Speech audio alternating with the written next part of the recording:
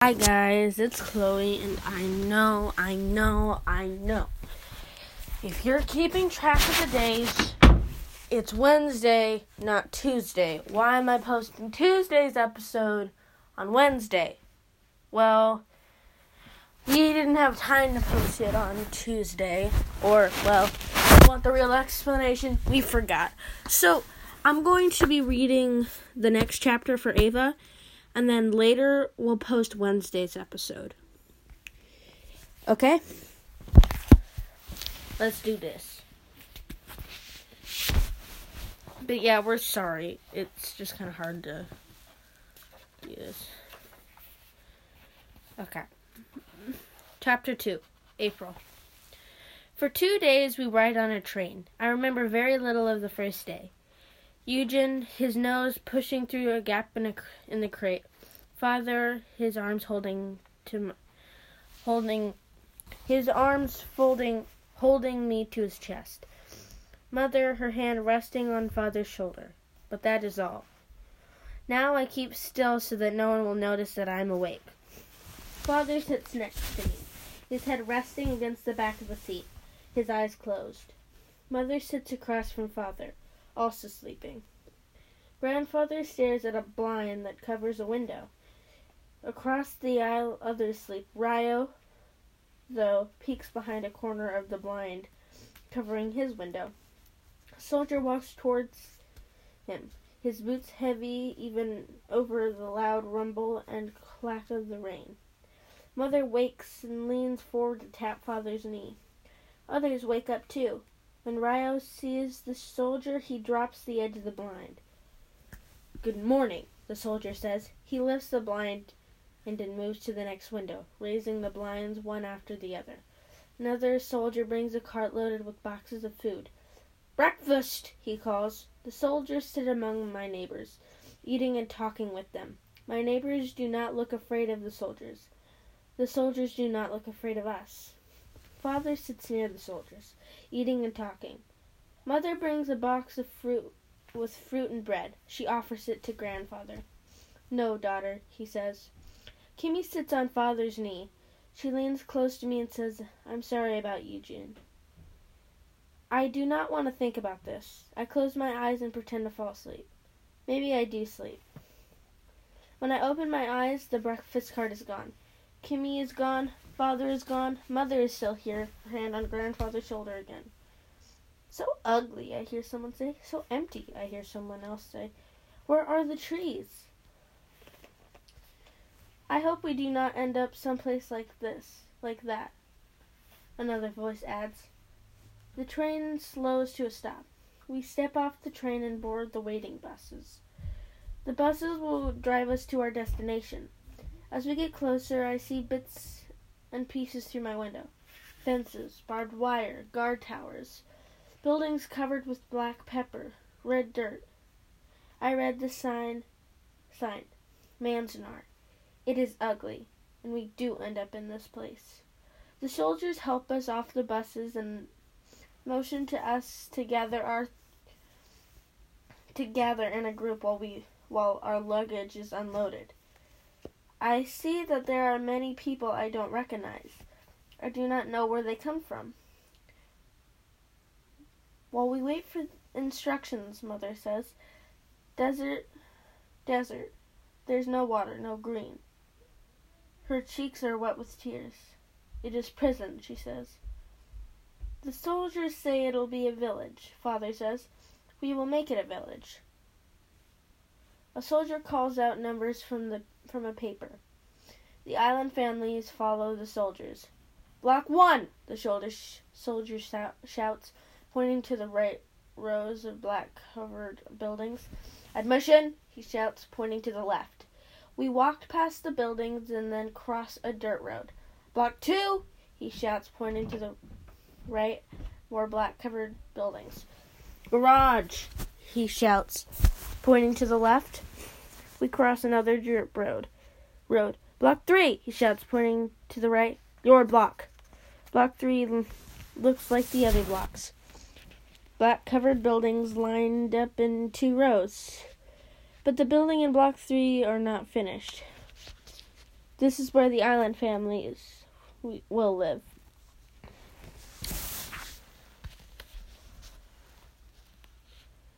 There are 14 barracks per block. The soldier says each barrack will be divided into 4 rooms. The soldier taps a building and says, "Barrack 1."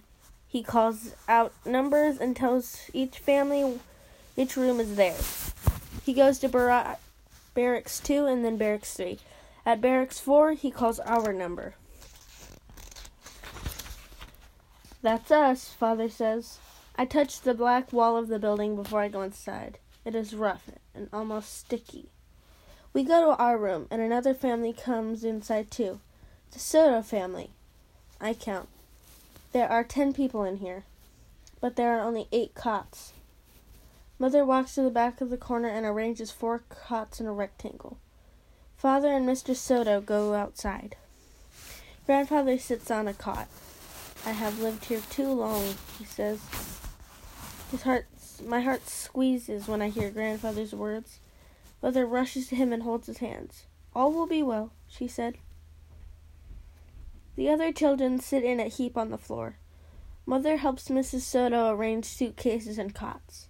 Mrs. Soto has a large belly and a baby coming at any moment.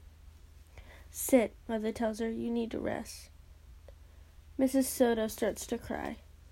I curl up in a ball on the cot next to Grandfather's. Mother nails a string from one wall to the wall across from it. Then she drapes sheets over the string. "Now we have more privacy," she says. I look around. Inside our room, I can hear whispers of the Soto family. I can smell many bodies in one small space. There is no privacy, I think. Loud clanging makes the Soto children freeze. The clanging continues, and they start to cry. Mrs. Soto hushes them. Mother goes outside to see what is happening. "Time for dinner," she says when she returns. "You must bring your own dishes." After Mrs. Soto and her children leave, Mother takes my hand. "Come, Manami," she says, pulling me to my feet. I don't let go of her hand. "Father?" Mother asks. "I am not hungry," says Grandfather. "I'll bring something back for you," Mother says. Mother and I carry our dishes and join our neighbors outside. A large wind passed the black-covered barracks to larger buildings.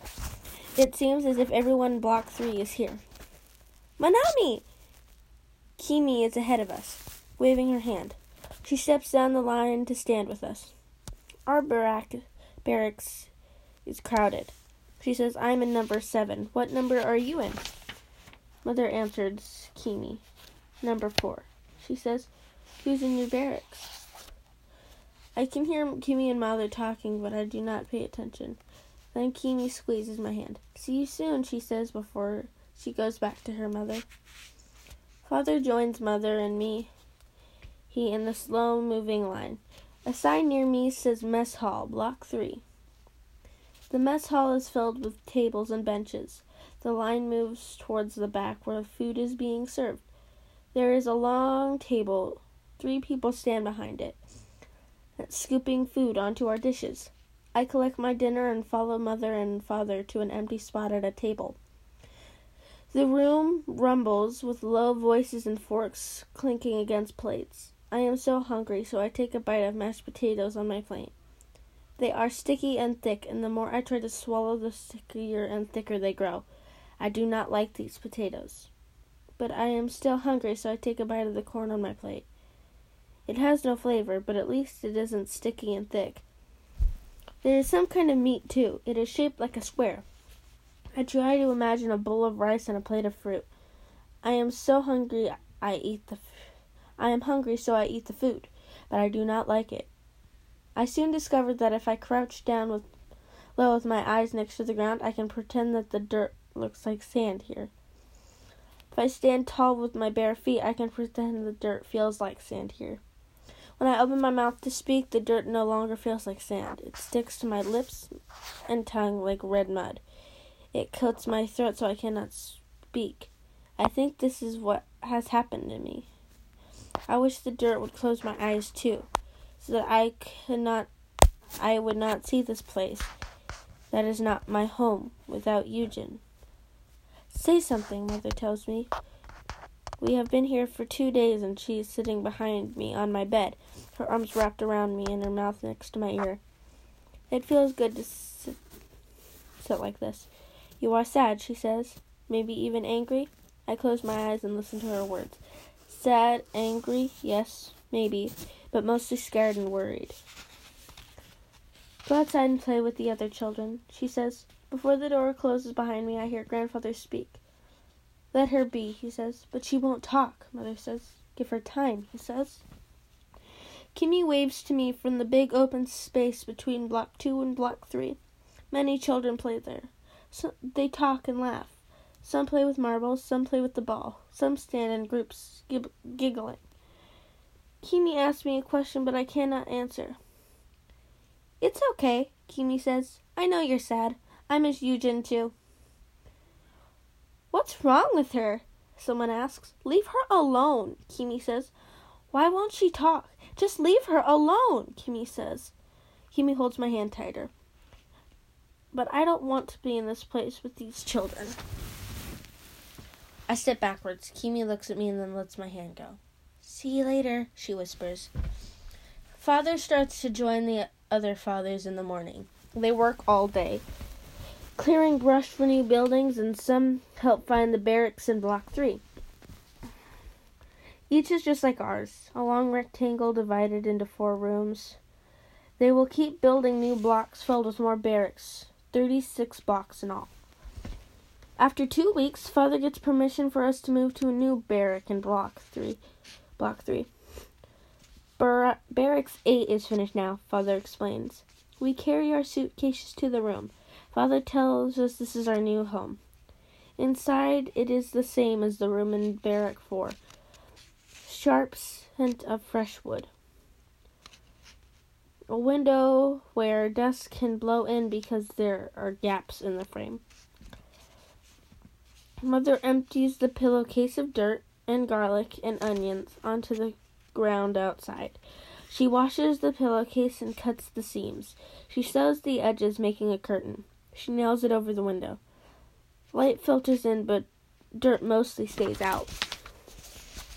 Outside, along the wall of our barracks, I use Grandfather's rake to smooth the dirt. The rake is not much larger than my hand. On the island, Grandfather used it to make designs in the sand. It is wide and flat here. I can see mountains far away and pine trees too. It is like the beach. No plants, but also not like the beach. No waves. So I make my own waves in the dirt with Grandfather's rake. He comes to the doorway and watches me. Pretty, he says. The wind is strong, so I cannot hear well, but suddenly I think I hear Eugen's yap in the distance. Perhaps Eugen escaped from his crate and followed the train and chased it until it was out of sight. Perhaps he knew to stay close to the train tracks. Perhaps after so many days he is near us, near enough so I can hear his yap in the wind. I look and look and look, but I do not see Eugen. Now I do not hear him either. Grandfather motions for me to come back inside. On our first morning in the new room, Mother rises early. Before the sun is up, she organizes it. There's a shelf on one wall where Mother stacks dishes and a tea tin and towels. Under the shelf, she puts Father's tools in his fishing box. She arranges the cots so that they line the walls. She sets 3 suitcases on top of one another in the middle of the room to make a table. She drapes a sheet over it. Mother puts the last suitcase in a corner that is away from the window and the door. She lays a pretty cloth over it and sets up our family altar. On top of the cloth, she puts a picture of Grandmother and a picture of Father's parents. She adds a shell from our beach. Then she takes her seeds, goes outside and plants a garden. 1 mound of onions, 1 mound of garlic, 1 mound of zucchini, 1 mound of tomatoes, 1 mound of cucumbers, and 1 mound of cantaloupe. When she's finished, she says, "Let's hope for rain." but day after day there is no rain. When she complains, Father says rain will come, and in the winters there will be snow. I remember the questions Mother couldn't answer when she said we are leaving our island. Where are we going? Now I know. A prison in the desert, or maybe a village in the desert. For how long? Now I know. Long enough to grow a garden, maybe even long enough to see winter. Why? I still do not know the answer to that question, but I can be patient. Mother tears this blank sheet of paper from a notebook and sets it on the table with a pencil. This morning, Father mailed letters to Keiko and Ron, she says. I thought maybe you would like to write them too. I sit at the table and look at the paper. There are many things I would like to write. They have taken us from the island. They have taken Eugene. Father does not leave our room. I want to go home. In the end, I write none of this. I carefully tear my paper into 2 pieces and write one letter to Ron and one letter to Keiko. The same message for both. Please come. I stuff the letters inside the envelopes Mother gives me. You can post your letters to the mission building. Mother tells me, give them to the postman. As I leave our room, Mother hands me 2 bowls to fill with water at the pump near the mess hall. She tells me it will be my job to water her garden in the morning, but first I can mail my letters. I put my letters in my dress pocket, leave the bowl at the pump, and walk towards the administration buildings. The wind is strong enough to blow my hair straight up. I hear yapping on the wind again. It sounds like Eugene. I'm sure it's Eugene, but I don't see him. A man with curly dark hair is sitting behind a desk where the post office is set up. A policeman is there too. The policeman has a face like mine, a Japanese face. What do you want, girl? I hear him, but dirt coats my throat. Girl, what do you want? He asks again. Girl! I run from the building. I run down the prison road. I run towards the water pump where I left Mother's bowls. And now I know why I can't hear Eugene's yapping anymore. There are shadows near the water pump. Shadows on the wall. And in those shadows I see Eugene drinking from one of Mother's bowls. I run faster. But when I reach the bowl, I realize Eugene isn't there. Only the bowls are there. I drop to the ground to catch my breath. I don't understand. I hear Eugene. I saw Eugene. Where is he? I fill the bowls with water and empty them on Mother's garden, and then I remember my letters. Maybe Mother will mail them for me. I set the bowls down and reach into my pocket, but the letters are gone. I have lost them. And that is our 1 chapter. I'll talk to you guys later when Ava's out. When I can set up my Zoom meeting with Ava. And I will see you guys next time. Bye.